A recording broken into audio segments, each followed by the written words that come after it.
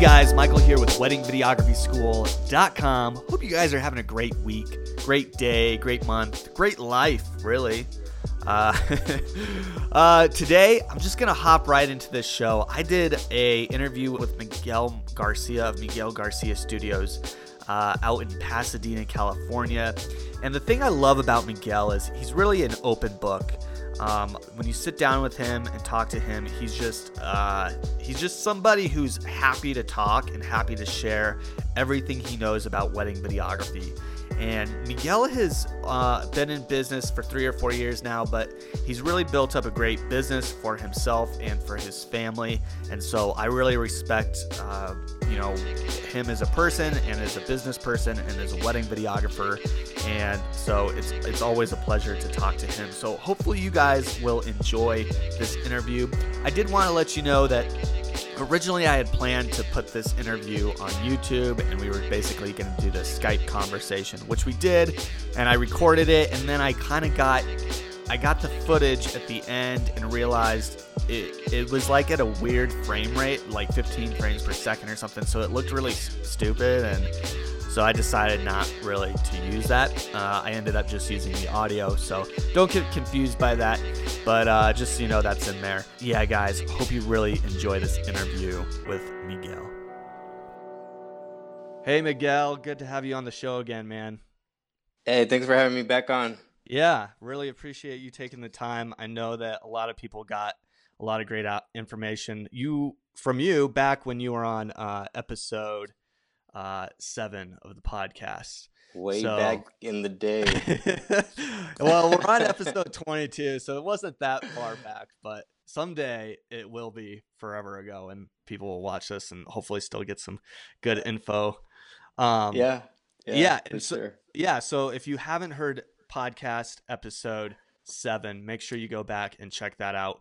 We talked to Miguel back then about how he got started, a little bit about what you look for in second shooters, and we mostly talked about money, kind of managing your finance and getting into the right mindset when it comes to managing your money. So that was a great show, and if you guys want to hear that, just check out episode 7. I still get contacts of people that hear that message and they reach out to me and they're like, "Oh man, thank you so much for doing that and talking about not getting in debt with equipment."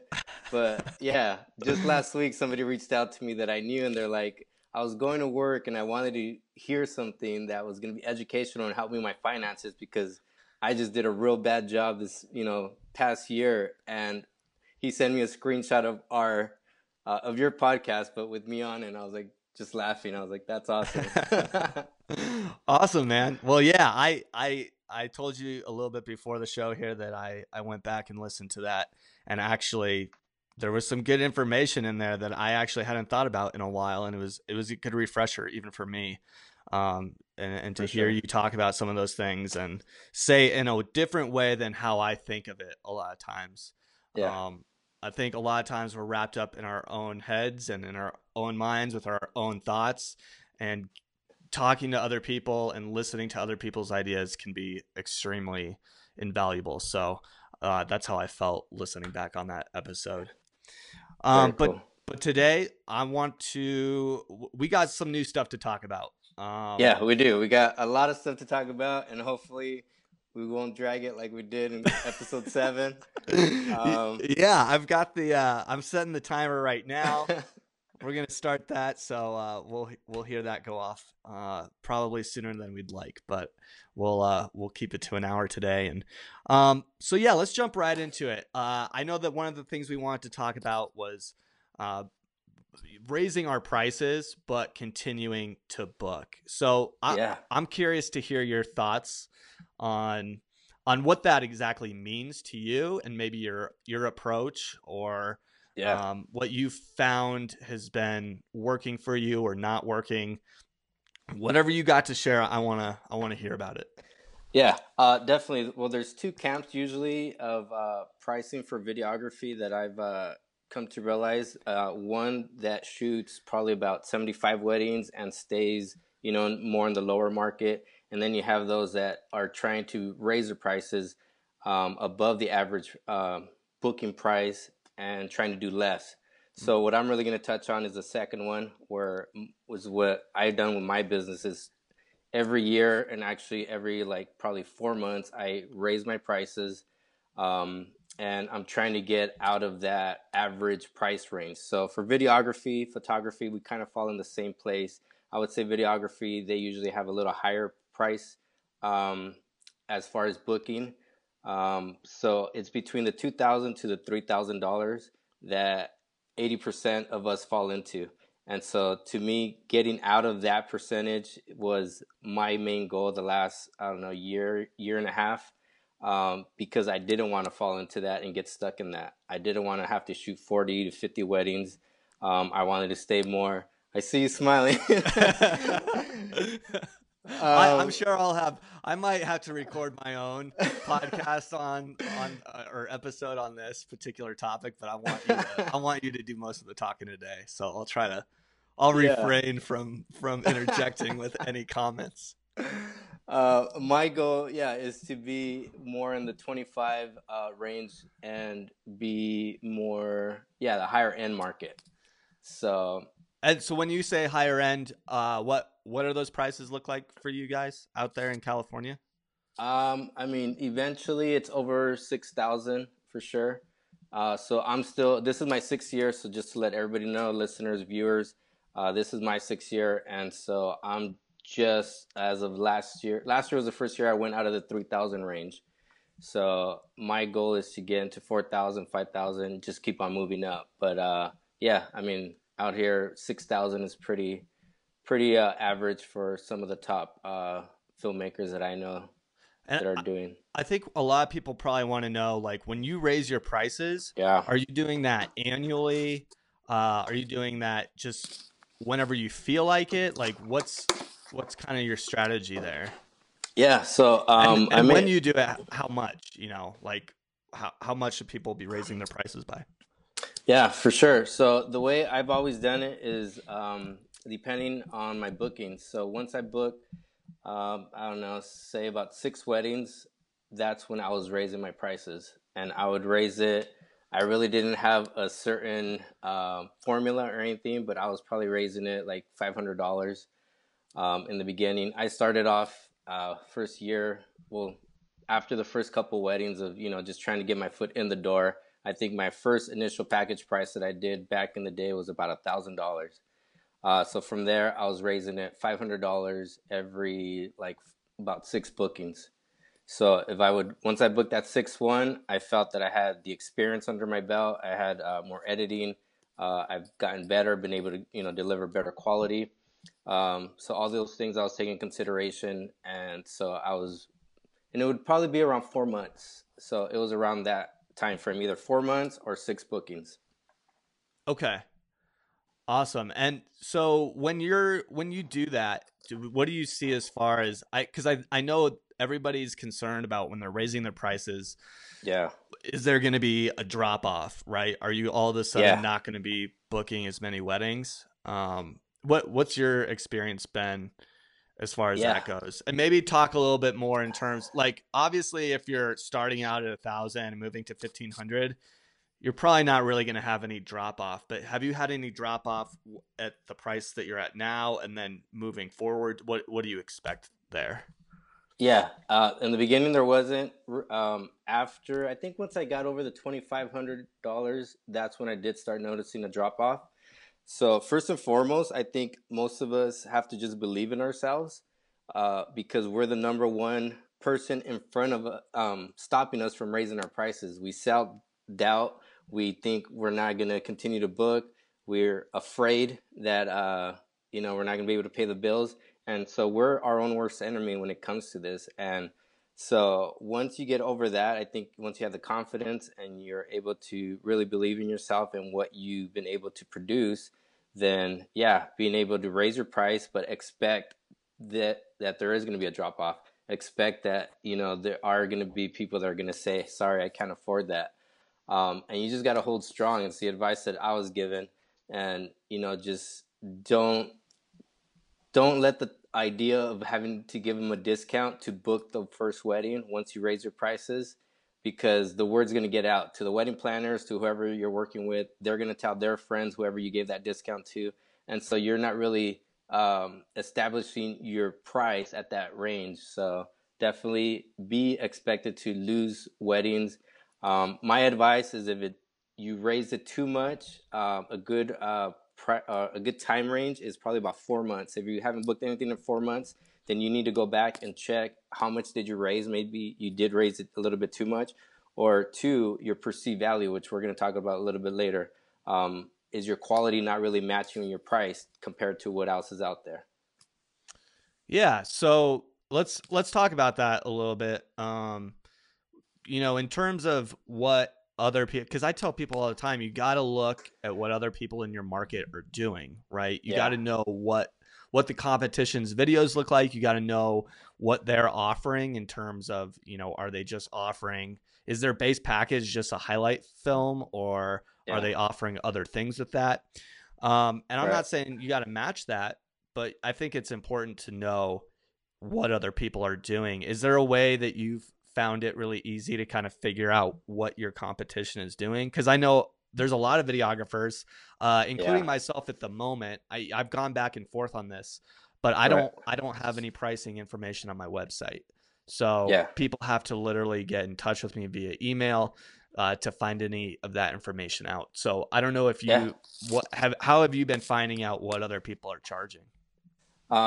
So I've done it two ways as well. So before I answer that question, I've had my prices on and my prices without. What I found out is with my pricing without, I was getting more inquiries and able to connect with more people, but I didn't have the time as of, a year and a half ago to actually follow up with every single one of them. So what I did is I put my prices on. That way I could eliminate those that were just coming in too low.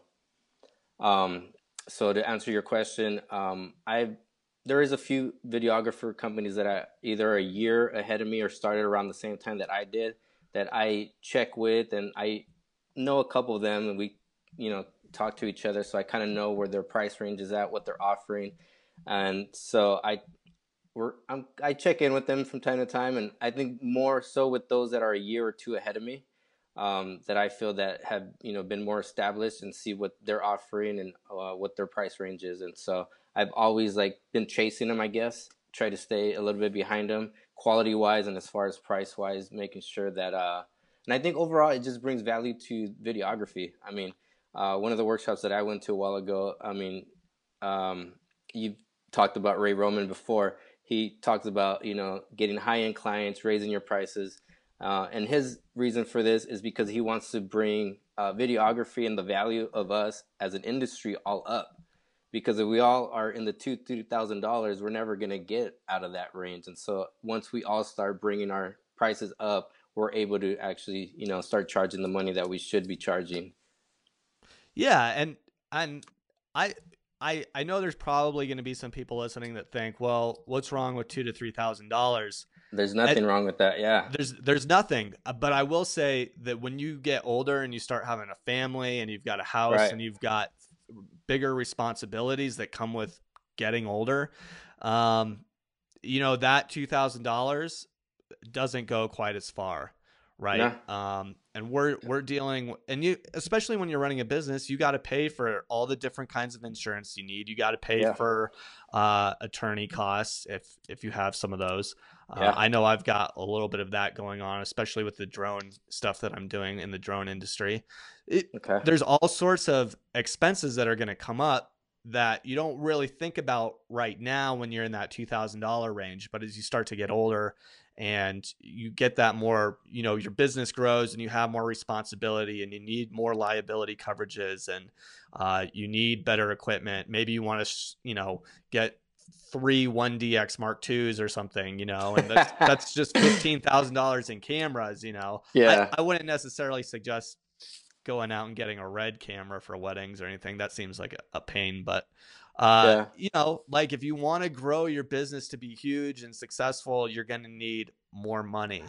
And I just don't know that $2,000 and even $3,000, sometimes I question whether that's really all that sustainable as well. So, yeah, I mean, you would have to be doing, close to 100 weddings a year, to offset it, the lower pricing. But yeah, definitely agree with all that.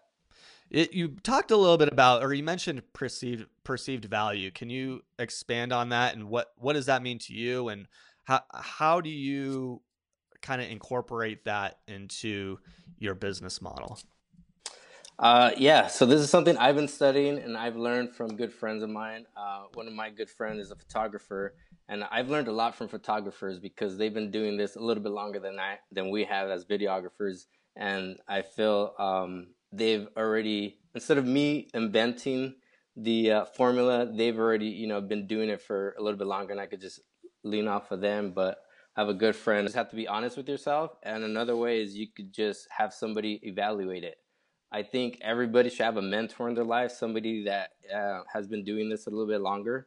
I've been fortunate to have a couple people in my life that, from the day I started, that they've been able to be honest with me and tell me, okay, this is where you need to be. This is where you need to work on next. So yeah, I definitely have somebody to reach out to and be open to the criticism. That's the number one way we're able to grow. Actually being able to humble yourself and know that there's room for growth. Yeah, and real quick, so it's funny that you said that because I was just talking to Dustin Stelly, who appeared on this podcast back, maybe it was like episode 2 or something. And he said the same thing. He's been doing some work for this production company, and he said it was the best thing about this job that he's been doing is he's learning from people that know so much more than him. And he said he's grown more just in the last few months than he has in the last 3 years. So yeah, that's huge. To your point, having somebody that you can ask questions to, that you can bounce things off of, who can guide you. And if you're willing to kind of accept that criticism, it can really be just a really fast way to grow your skills. Yeah, one thing that I also want to share is I second shot with I still second shoot with the other studios, and it's usually with other studios that have been doing this a little bit longer than me, and that's exactly what comes from that. Just learning how they do it and being able to see an actual wedding and how they run it. I mean, we're so used to doing our own weddings and doing it our own way that we just fall into that routine and we just think that's it. But being able to shoot with somebody else and being able to see something different and be like, hey, that's something that I could pick up on, and it works out for them, and I could see why they're doing it. But I've always done that. I feel it creates just good relationships, being able to shoot with other people. Awesome. So let's get back to, you were talking about perceived value, and I kind of threw us off track by asking about the mentorship, but no, there's different ways. Yeah, how do people do that? Another way is just being able to separating yourself from the other videographers, being looked at as a leader in your community. So either by teaching, getting involved with there's different industry groups that do events, stuff like that, that you could be part of, either videography wise or get on the actual board to help them out planning out their events, doing podcasts, YouTubes. I mean, there's now so many different ways to be an educator and be looked at as a leader for us that we don't need to put that much money into it to create a YouTube channel. But that is one way of looking or giving yourself more value in your industry and being looked at different from the other ones, because that's basically what you want to do. You want to stand out from everybody else, and being able to be an educator and teacher, I think, is one of the key ways to do it. As far as now with perceived value, is there anything that you're doing with your packages or anything that you're doing with your videos or anything like that that kind of ties into the perceived value, or is it more of just like kind of how you carry yourself and getting involved in community and finding a mentor? Both. And okay, yeah, I think it's all around. Definitely in your packages and in your videos, one of the things that helped me out the most is adding lights to like my reception shots. So a lot of times we get into a wedding and the reception is lit up all nice, and here comes the speeches. You set it up at the perfect location, and what happens? They dim down the lights and create this mood, and then your settings are all off, and now your subject's in the dark. So what I started doing a couple years ago, as soon as I was able to afford it, is bring in my own lights. I set it up. I talk with the DJ. I talk to my clients. I tell them, when it comes to the speeches, I need the person to stand in a certain place in order for the video to come out the way you've seen it on my website. So having good lighting, that way they're not in the dark. Also having a nice lighting on the bride and groom to get the reaction shot. All that, I came to realize too that DJs, I don't know who else, probably venues would be people that would charge extra for lighting to the client. So that's something that they're, offered when they book them. And so when I talk to them, I tell them, well, when you're booking me, you're getting this already included with the price. So that's adding value to something that I don't have to list that on my package to say, oh, you're getting these lights with, when you book me. I just tell them, it's going to look good. You don't got to worry about the lighting for your first dance, for your speeches, for your father-daughter, mother-son dance. All that's going to be lit well because that comes with me. Another thing is drones. It's been a couple years now. We've been using drone in our films and everything, and that makes it look so much like a movie. And so when I talk to the client, I sit down with them, I was like, the drone comes with me. So when you book me, some people charge extra. That's cool. To me, I put it into my initial package. That way I could bring the value of it a little bit higher. But I explain to them when I talk to them, this is what you're paying for. You're going to be getting drone shots. You're going to be getting well-lit shots throughout the day, no matter what the circumstances are. And I want them to know that all of this is included, and I'm not going to be charging them, for every single little thing afterwards. Awesome, man.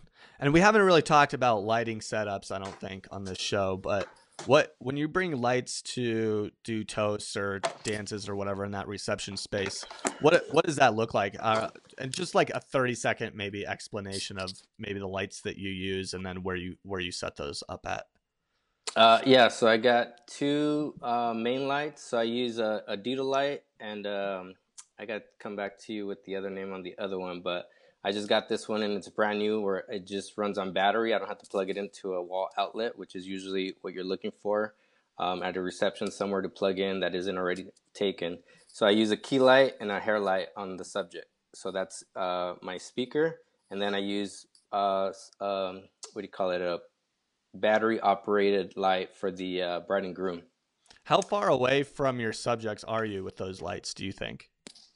Oh, my main lights, I could shoot across the room probably 30 feet. So these are some really good lights. And those are both all the lights that you use are battery powered? No, so the first one is not. My two main lights are, you connect to the outlet. The new one I got is battery operated, where I don't have to depend on the outlet. And you could adjust, so it's a floodlight, so where you could just do a spotlight on their face and it's not getting on the people that are sitting around. A lot of the times, my old light, I would turn it on, and then the people that were sitting in the front rows or the tables around, they would turn around, and I was like, sorry, even with my barn doors, I couldn't funnel it enough. But yeah, now I'm able to just do the face of the speaker and the bride and groom. And so my main goal with that is to make sure that I don't disrupt their lighting ambience.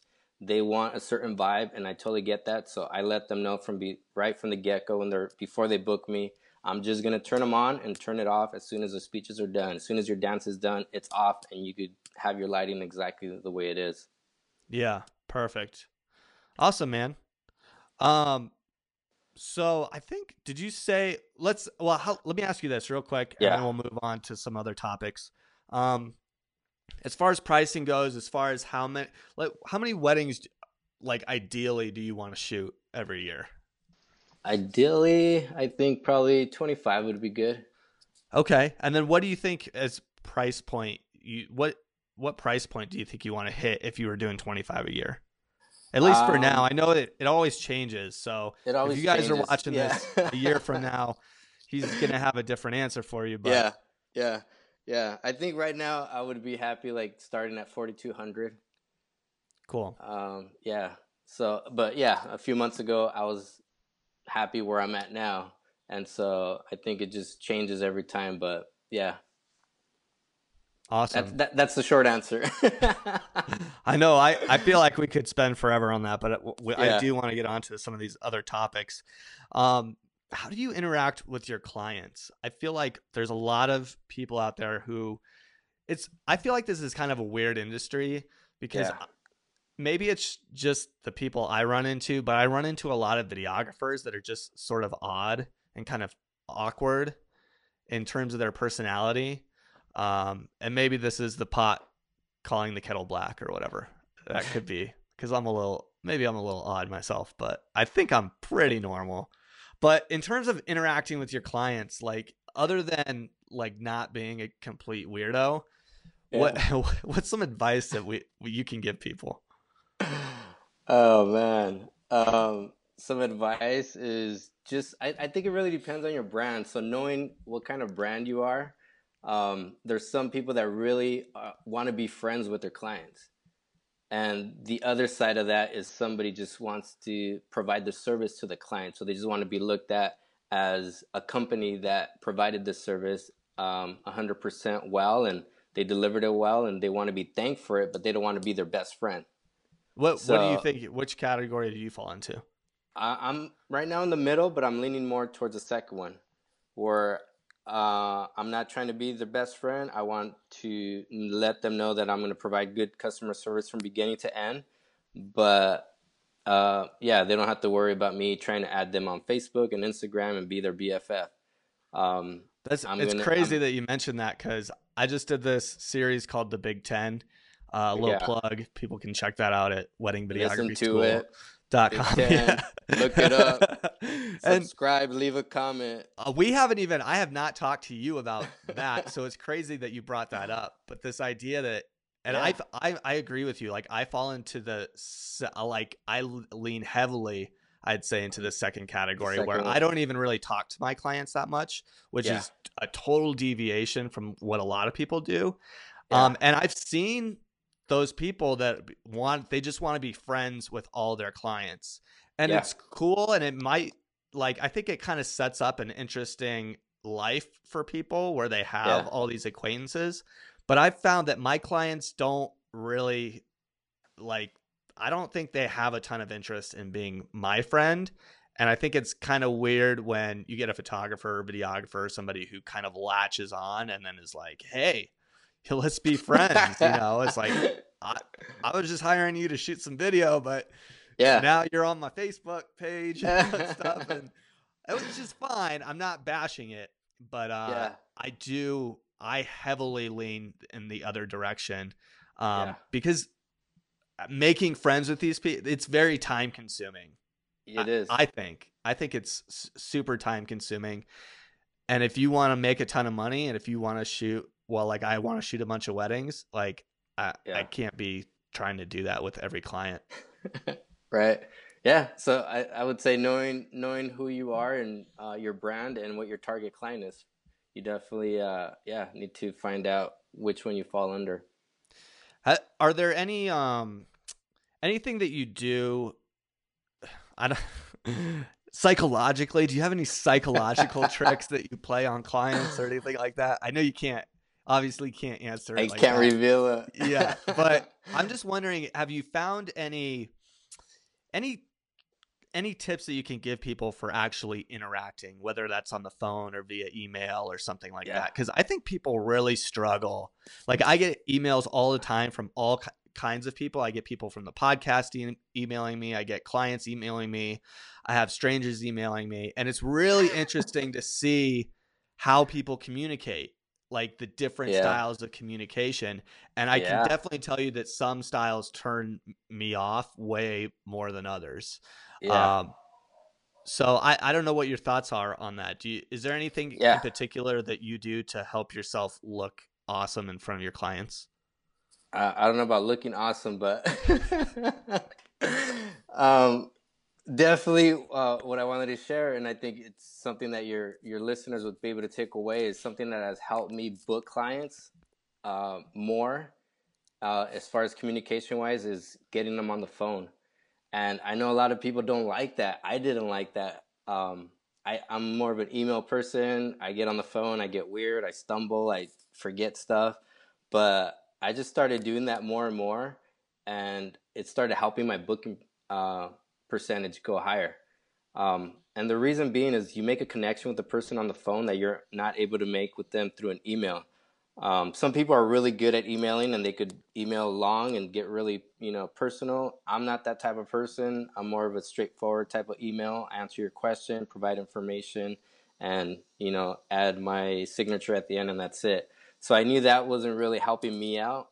So what I started doing as of last year is trying to get them on the phone. So if it's somebody that really, like for example, on their, on their inquiry form for my website, if they say, I really like your film, or if they compliment something where I really know that they respect what I do and the craft, then I want to get them on the phone, because that's somebody that I want to talk to, because I feel like already they like me. I'm standing out from somebody else or these other videographers. So if I get them on the phone, my percentage of being able to book them is going to go higher, because I'm going to be able to just talk to them, share with them how I get those videos to look the way they do, and just hearing their wedding story. I mean, I got married a couple years ago, so I still like talking about, weddings. I love going to weddings. I love filming weddings. So just sharing that with them, they like hearing that. And so I'm just honest, and it's not I'm not trying to be a fake person or anything. I don't go cheesy on them, but I just tell them, I really enjoy filming weddings. I got married a couple years ago, and I love, being part of them.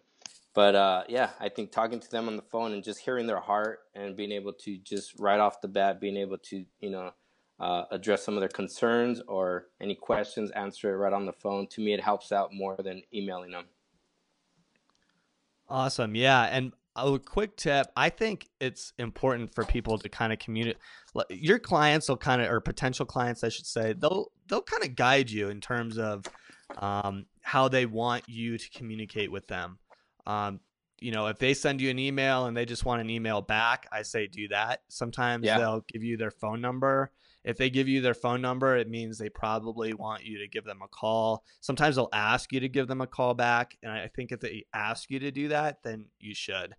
I don't love being on the phone. I'm okay at it. Yeah. I find that a lot of people call and then I have to tell them that I'm way too expensive for them. But that's just part of the process. And, some of your best clients are going to come from phone conversations. So you don't want to lose out on that just because you're going to have to say no to a few people over the phone. Cause you will have to do that. But that's part of the business. So, yeah. Let's talk about gear. Like, people always want to know about what camera you're using, all that kind of stuff. And I know we're going to talk a little bit about stabilizers here in a minute, gimbals and stuff like that. But let's just kind of start out with probably just cameras. And if you have like a new lens or something that you really like or something like that, you can tell me. But probably just whatever. What are you using for your camera setup these days? So I'm using the 6D Mark II. So I just picked this up a couple months ago, and it's been awesome. I love it. So that's a Canon camera, and for those Canon. who aren't familiar with it, and I'm not particularly familiar with it, what's the resolutions and frame rates on that? So you're able to get 60 frames at 1080p full frame. It does the face detection focus, so the follow face. How is that autofocus? Do you know if it's as good as like the 1DX Mark II? Because I hear that's like super incredible for autofocus. Yeah, it's just up there. I don't know. I've never compared them. I've never seen comparisons between the two. But basically, this camera is like a baby version of the 1DX Mark II. So 1DX Mark II comes in at $6,000. The 6D Mark II is about $2,000. It originally was. It came in the market a little bit high, and then they brought it down during the holidays. And then all of a sudden everybody's using it. So if you look it up, you'll see all kinds of YouTube videos and tutorials on it. But yeah, as far as when it comes to weddings, it does exactly what I needed to do. So the main things, I didn't think I was going to be using the face focus so it's a touch screen. So that's another thing. So you just touch on on the face of whatever you're recording. So say for example, the bride walking down the aisle, which is a big shot and one that I'm always trying to keep in focus, but it's always tough. I know the feeling. I just touch on the face and I could just tap every few seconds and it's locked in.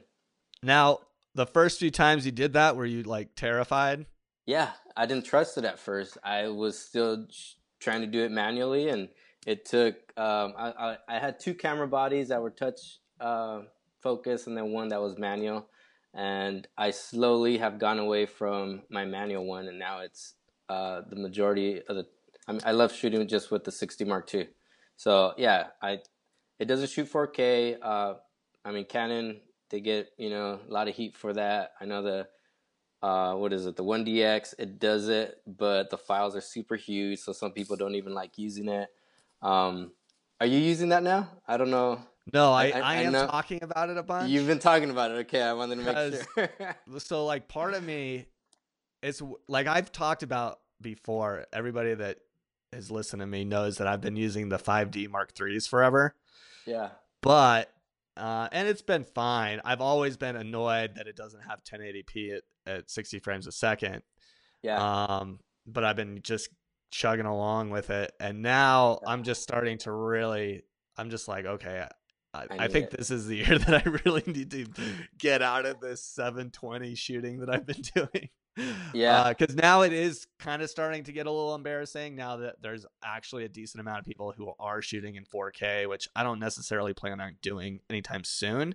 But to have the option to do that, I think would be great. So I have been looking at the 1DX Mark II, and for what I want to do for weddings, like, don't get me wrong, like part of me is like, oh, like maybe there's a possibility I could buy like a Red Raven or something like that or whatever. But for weddings, like I know that it's overkill, and I know that it's going to be a pain.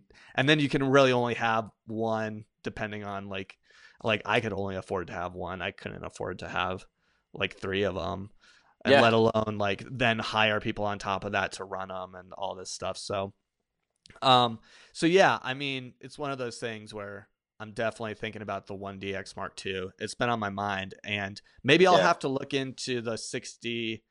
Is it 60 Mark II? Yeah, the 60 Mark II. Is that a little bit cheaper than the 5D Mark IV? Do you know? 5D Mark IV. Yeah, it is. So cool. So maybe I'll get a couple of those, and then a 1DX Mark II as my A camera or whatever. That's an awesome setup, man. Yeah, that's what I'm thinking, but we'll see. I'll keep you guys updated. So that's what you're using now. Do you have 3 of those, or what? Do you have like a backup camera, or like what's your situation there? My situation right now is I have one of those, and then I have my 60 as my backup.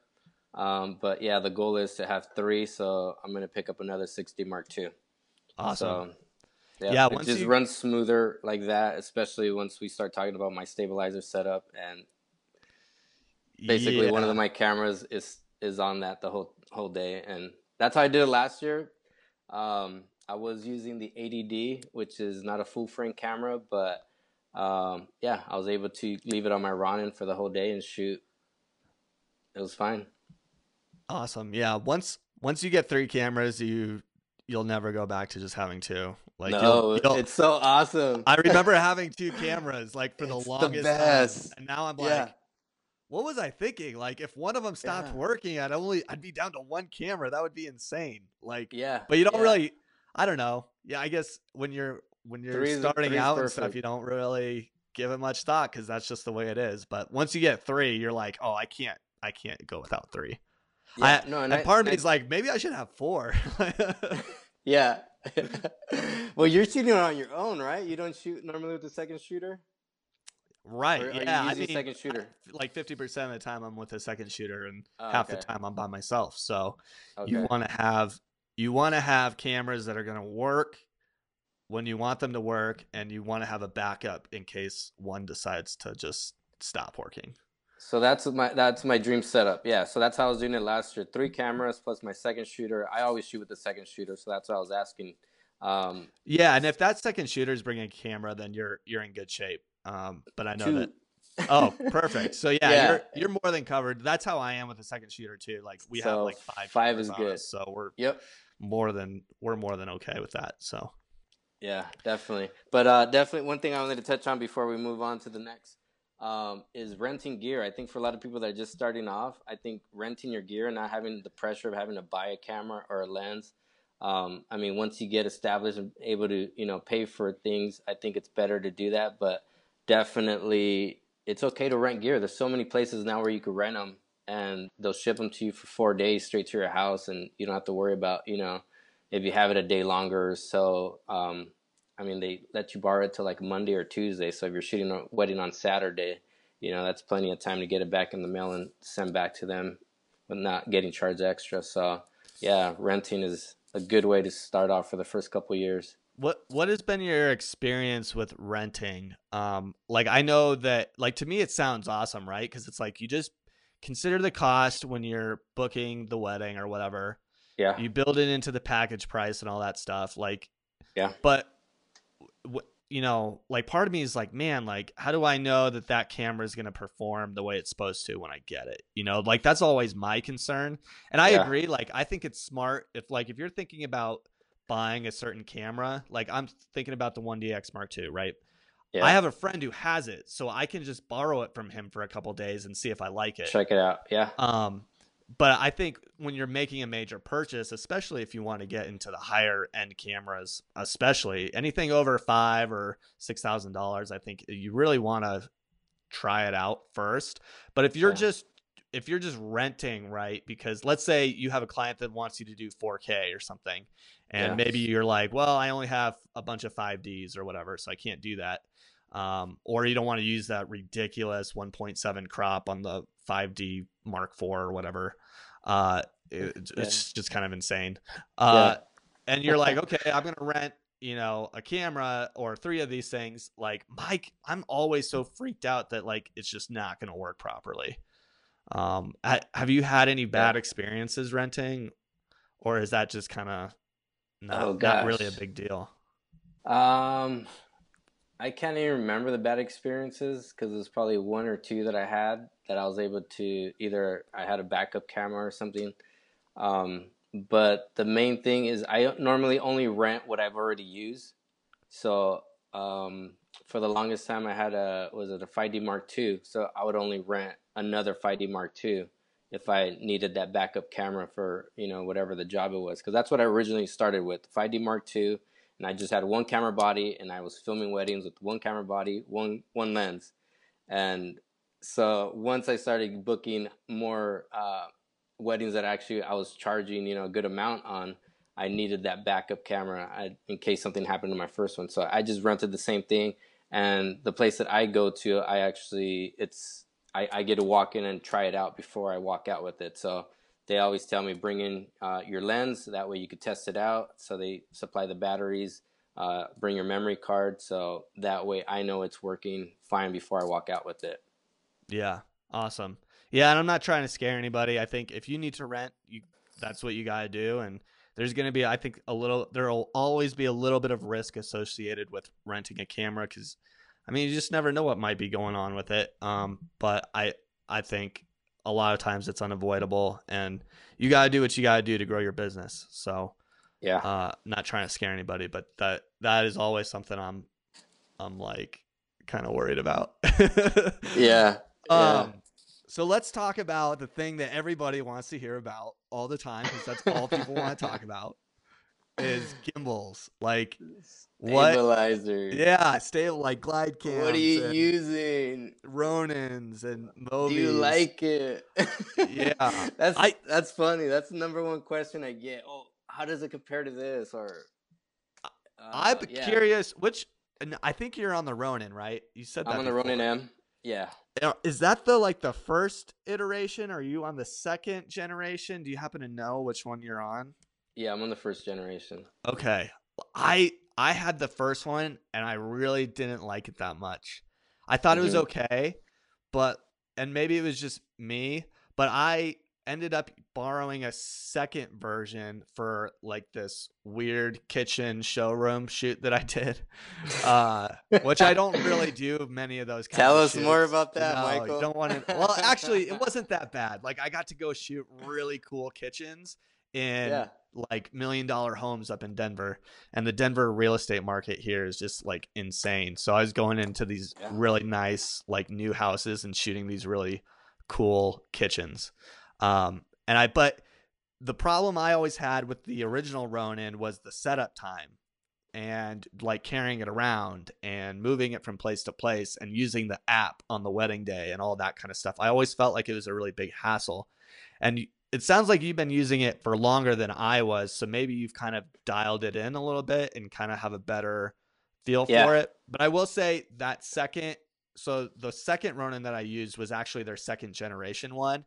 Yeah. And I was actually able to throw the camera on there with very limited time. So not a lot of time to do all the balancing and all that kind of stuff. And it performed like pretty well given the situation. So tell us a little bit about the Ronin, and then we'll move on and talk about some of the other options out there. Yeah. So it definitely gets quicker once you have it and you've been using it for a while. So my setup time for that is under 5 minutes.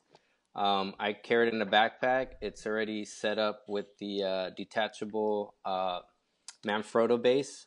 So it just slides right on. So I did order that separate, and that enables me to take it off and put it onto any of my monopod, my tripod. But it's already centered. So all I really have to do is turn it on, open the app, and I've only been to one location where it didn't have good reception, and it was really tough to get it balanced. But that was only one time, and I was able to do it afterwards, but it took a little bit longer than 5 minutes. But for the most of the part, it takes 2-3 minutes. It balances, and it's good to go. So the drawback with the Ronin is that you do have the stand that comes with it. So I've limited my shooting with it to only certain shots that I know I want to have that, which is good too, because I think just like a slider or a drone, you could overusing any one of these tools too much. And so my goal is never to do that, to keep the viewer engaged with the edit as they're viewing it, and they don't get bored with the same shot.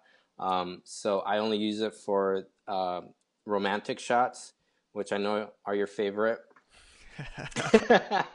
A little sarcasm. I know. Everybody hates me for not liking those shots, but no, I just don't think I'm that great at it. I think the thing is there's people out there who make it look awesome, and I make it look awkward. I make it look fine. I did one actually this year that I was super happy with. I did it on the Glide Cam, the Devin Graham series Glide Cam, which I really like. Nice. It turned out fine. The couple was good. Like I always feel like it really comes down to the couple. Yeah. Like some couples are just awesome at doing that stuff. Yeah. But I don't know. I feel like half my clients aren't really those kinds of couples to just kind of naturally fall into that like acting kind of mode, you know? Yeah.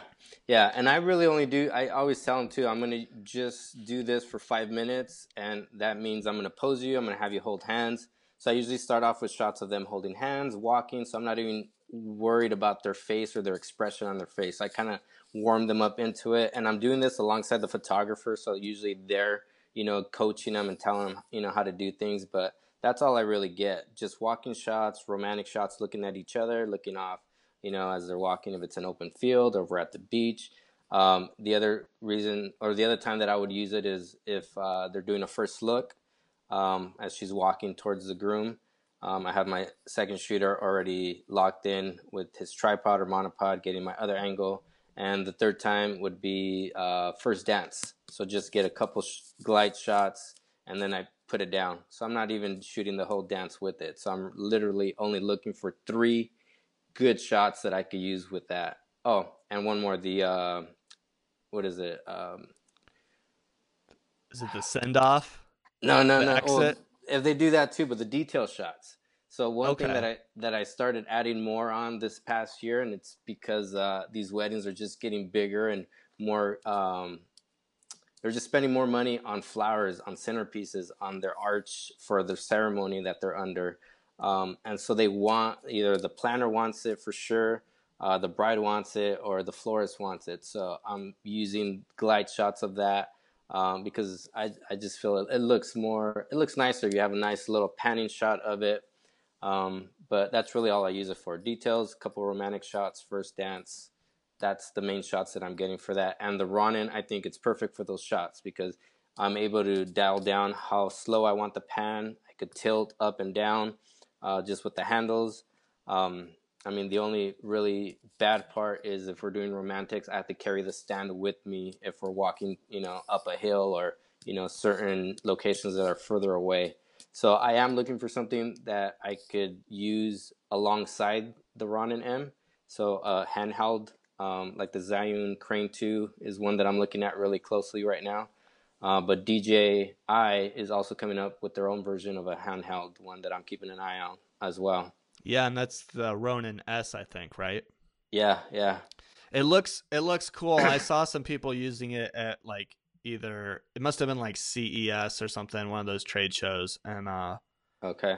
It looked cool, but it seemed like it had the same issues that a lot of these gimbals have, where it's only three axis stabilization, and so you still get the walking motion up and down. If you're holding it, you can still see it going like this, which I'm not a big fan of, which is actually why I really like the glide cam, because I don't really get that motion when I'm using the glide cam. So you definitely need to practice your ninja walk with that one.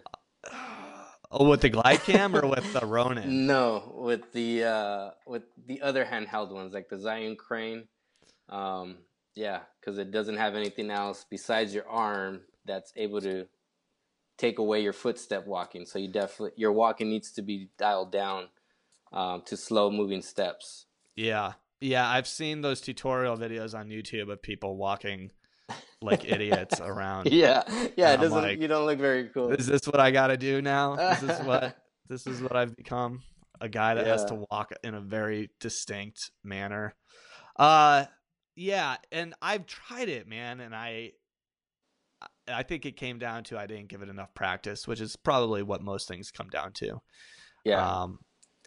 So you're kind of keeping your eye out on those other stabilizers. Anything?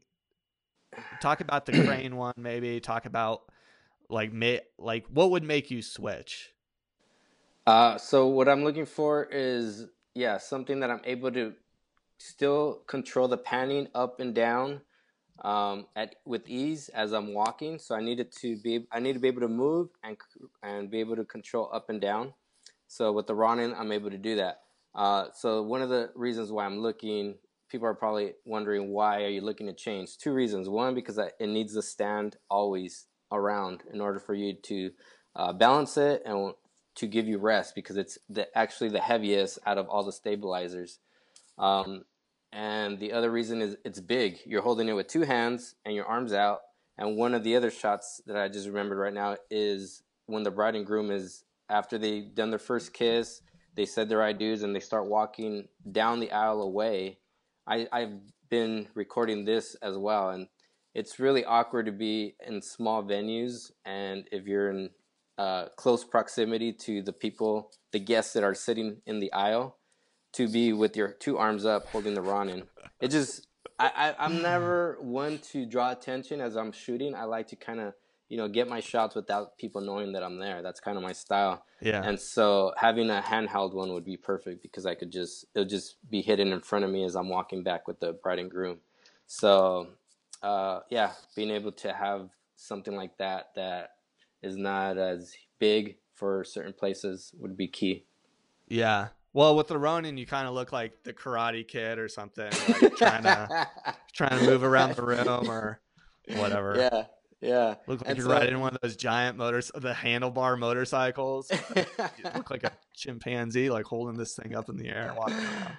Yeah. That was the thing that I didn't like, man. It was so cumbersome. And out here in Colorado, we do a lot of ski resort weddings, right? So they'll put you on a ski lift and you gotta sit your ass on this little tiny ski lift with no bar and hold on to all your gear. And Oh yeah. and it's like, and now like they'll put you on with like, I've got all my equipment on the seat next to me, on a seat that's like this, like I don't know how much people can see in the camera, but like this little tiny seat, and I'm just holding on to everything. And you're like 20 feet above the ground, and it's Holding like, on to dear life. yeah. Yeah. So the Ronin was just, and I get so sweaty, man. Like they're like, okay, we're gonna go up on, the photographers like, we're gonna go up on that ridge up there. That's where we're gonna shoot. And I'm like finishing up balancing the Ronin on the stand, and I'm like, should I bring the stand with me? Should I just carry this? Like, I don't know. It's like I always so annoyed with it. So I'm actually looking forward to the Ronin S and these kinds of handheld ones. Yeah. I'm just also like let's get it so that it can bounce up and down. You know what I mean? And so that it really is smooth. Because right now I feel like most of the gimbals I can always, even in I'll watch a lot of Netflix documentaries where I can tell they're using a Ronin or a Movi or something, and you can still kind of see that electronic kind of movement, you know? And I'm like, man, it just doesn't look as good as the Glide Cam, but the Glide Cam takes a lot of practice. And so it's kind of like either you practice a bunch or you go a little bit easier, but then you got to kind of put up with the other movement that I don't love so much. But I think I'm being too hard on myself probably, because I think most clients probably don't notice it. So yeah. So I don't know. I think some of the cameras too are trying to eliminate that with the built-in stabilization, and I see a lot of video, or not a lot, but more than before, videographers hand holding their cameras for certain shots. Like you're saying, if they had to go to the top of a rock with the photographer and the bride and groom, then they're just relying on their camera stabilization now. Yeah, which I think you can do with like some of the Sonys. They've got that built-in stabilization that's really great. Canon is never going to do that probably, but maybe in 20 years. Yeah, in 20 years when nobody's shooting videos anymore. We're all living in virtual reality or something. Yeah. So with the 60S, you were talking about the autofocus. How do you keep people in focus with the Ronin? Because you're holding on, like you said, with both hands. Are you just doing the thing where you have them stand a certain distance, get your focus while you hold it with one arm, and then just have them stay the same distance from you? Or are you able to actually use that autofocus feature that the face tracking? Is that working for you, or what are you doing there? It is. So that's the great thing about that. So you could just use the autofocus on their face, and it doesn't matter the distance. It's as long as they don't turn sideways, then you are locked in pretty much, and you don't have to worry. So I've been able to dial down my f-stop to 2.8. I've tried it 1.8 with my 50 millimeter lens, and it's just gorgeous because it stays locked in. Your depth of field is so nice that everything else is blurred out around them. But so basically I hold it with one hand, tap it, make sure that they're locked in. I let them know, at the count of 3, we're going to start walking. For example, if I'm going for the walking shot, 1, 2, 3, and then I just pick it up with 2 hands, and I'm just walking with them. And so at this point, it's locked in on them, so I could have them, I could coach them and tell them, go ahead and lean in for a kiss, have them kiss. Okay, now turn around, hold hands, and walk away from me. And now I'm focusing on their hands. And so it does take a little time when you have to switch, hold it with one hand, tap it, and then bring it back to 2 hands. At the end of the day, certain shoots, I am very tired because my arm is going through that motion so many times. So it gives me beautiful footage. I'm very happy with it. And one beautiful bicep, probably. Yeah. one awesome forearm. And the shoulders. So that's the only drawback with that. Definitely, trying to get rid of that pretty soon with the next stabilizer. So do you feel like that face tracking, is that really like, did they build that with the intention of faces? Is that really where it shines? Like because you mentioned that if they turn sideways, then it kind of doesn't really work as well. Do you think the camera's looking for facial features, or what do you think is going on there?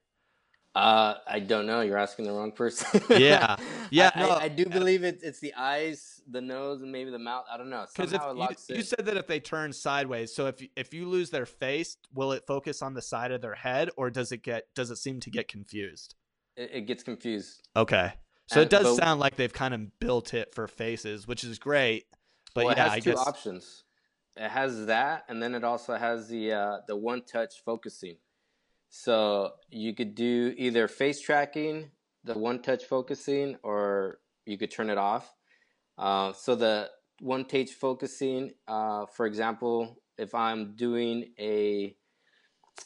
let's see, what's a good example? If I'm doing a shot of a table, detail shots, and I have it on my tripod or monopod, then I could touch on the flowers that are in the centerpiece, and then say there's more flowers in the background, I could then touch on the flowers on the background, and then it focuses on the other flowers without a problem. And then I could control how quick it does that. So it has you and could go into the when you're doing that, you're just using one arm, right? And then you'll take one arm or something, and then you'll tap or something. Are you trying to do it in the mid? Like, do you ever do it in the no, middle of the shot, or you just? it's not with the Ronin. So this is on my monopod or tripod because Okay, yeah, gotcha. I wouldn't be able to do it with the Ronin because I need that other hand to do Okay, the touch. Yeah. So yeah, the times that you could use it are if you're doing or during the ceremony. This was really key because when I'm filming the ceremony, I have the officiant usually on one side, I have the bride or groom in the middle, and then I have the bride and groom on the other side facing me. So you usually only see two faces. So usually I shoot the bride, for example, and so I have the bride's face and the officiant's face, and I have the groom's back to me. So if the officiant's talking, I tap on his face and he's locked in. And then from time to time, I focus on the bride. So if I'm a really shallow depth of field, then when she starts talking, then I tap on her and I know she's in focus.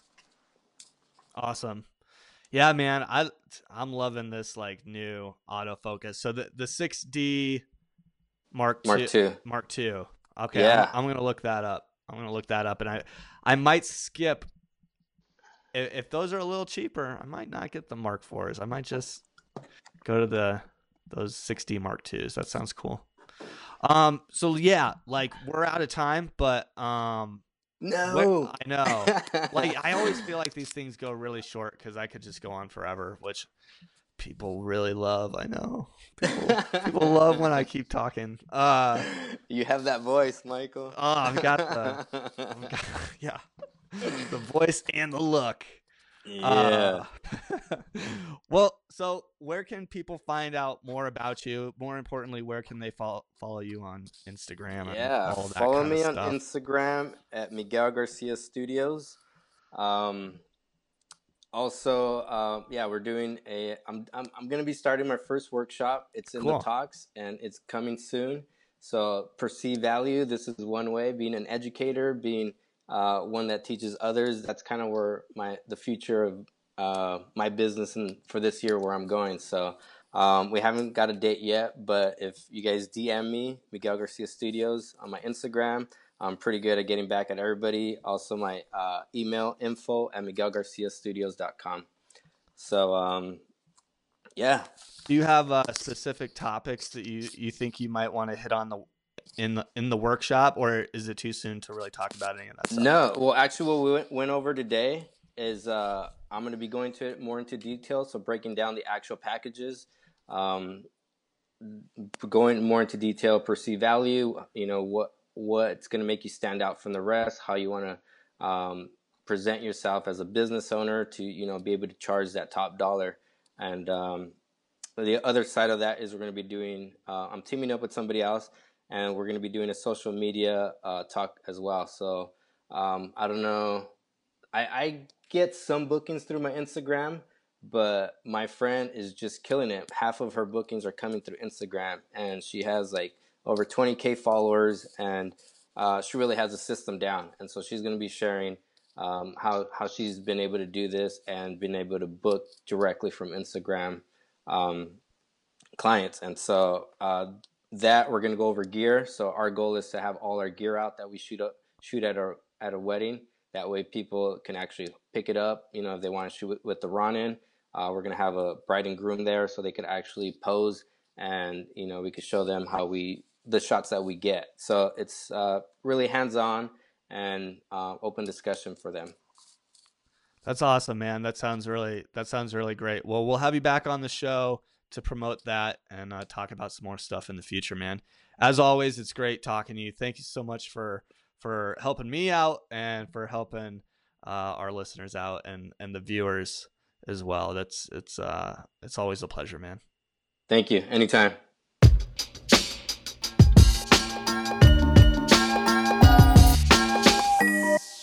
Hey guys, I hope you enjoyed Miguel Garcia of MiguelGarciaStudios.com. Make sure you check him out and send him an email. Let him know that this podcast was useful to you. And he's such a good guy. Hopefully he can connect with a few of you out there. And who knows? Maybe it's the beginning of a beautiful friendship. If you like this podcast, please leave a review on iTunes. I know it's a pain in the ass. I hate leaving reviews, but I listen to a ton of podcasts and I always leave reviews for the podcasts I like because I know it helps them out a ton. So if you like this podcast, please just take a few minutes to review it.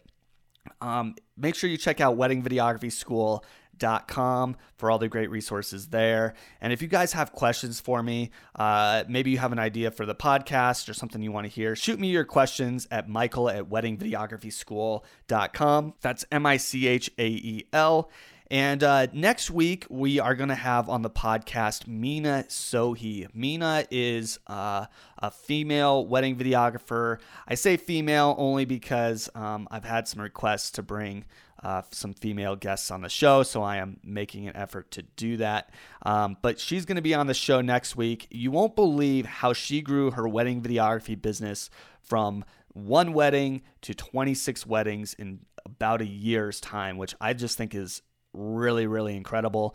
So we're going to have her on the show to talk about that, and we'll do some Q&A with Mina, who is still somewhat of a newbie to the business, right? She's been doing this for a year, so I think she's going to have a decent amount of questions to ask me, and hopefully she can teach me something, and hopefully I can teach her something as well, and we can all benefit. So until next time, guys, get out there, shoot, and have a great day.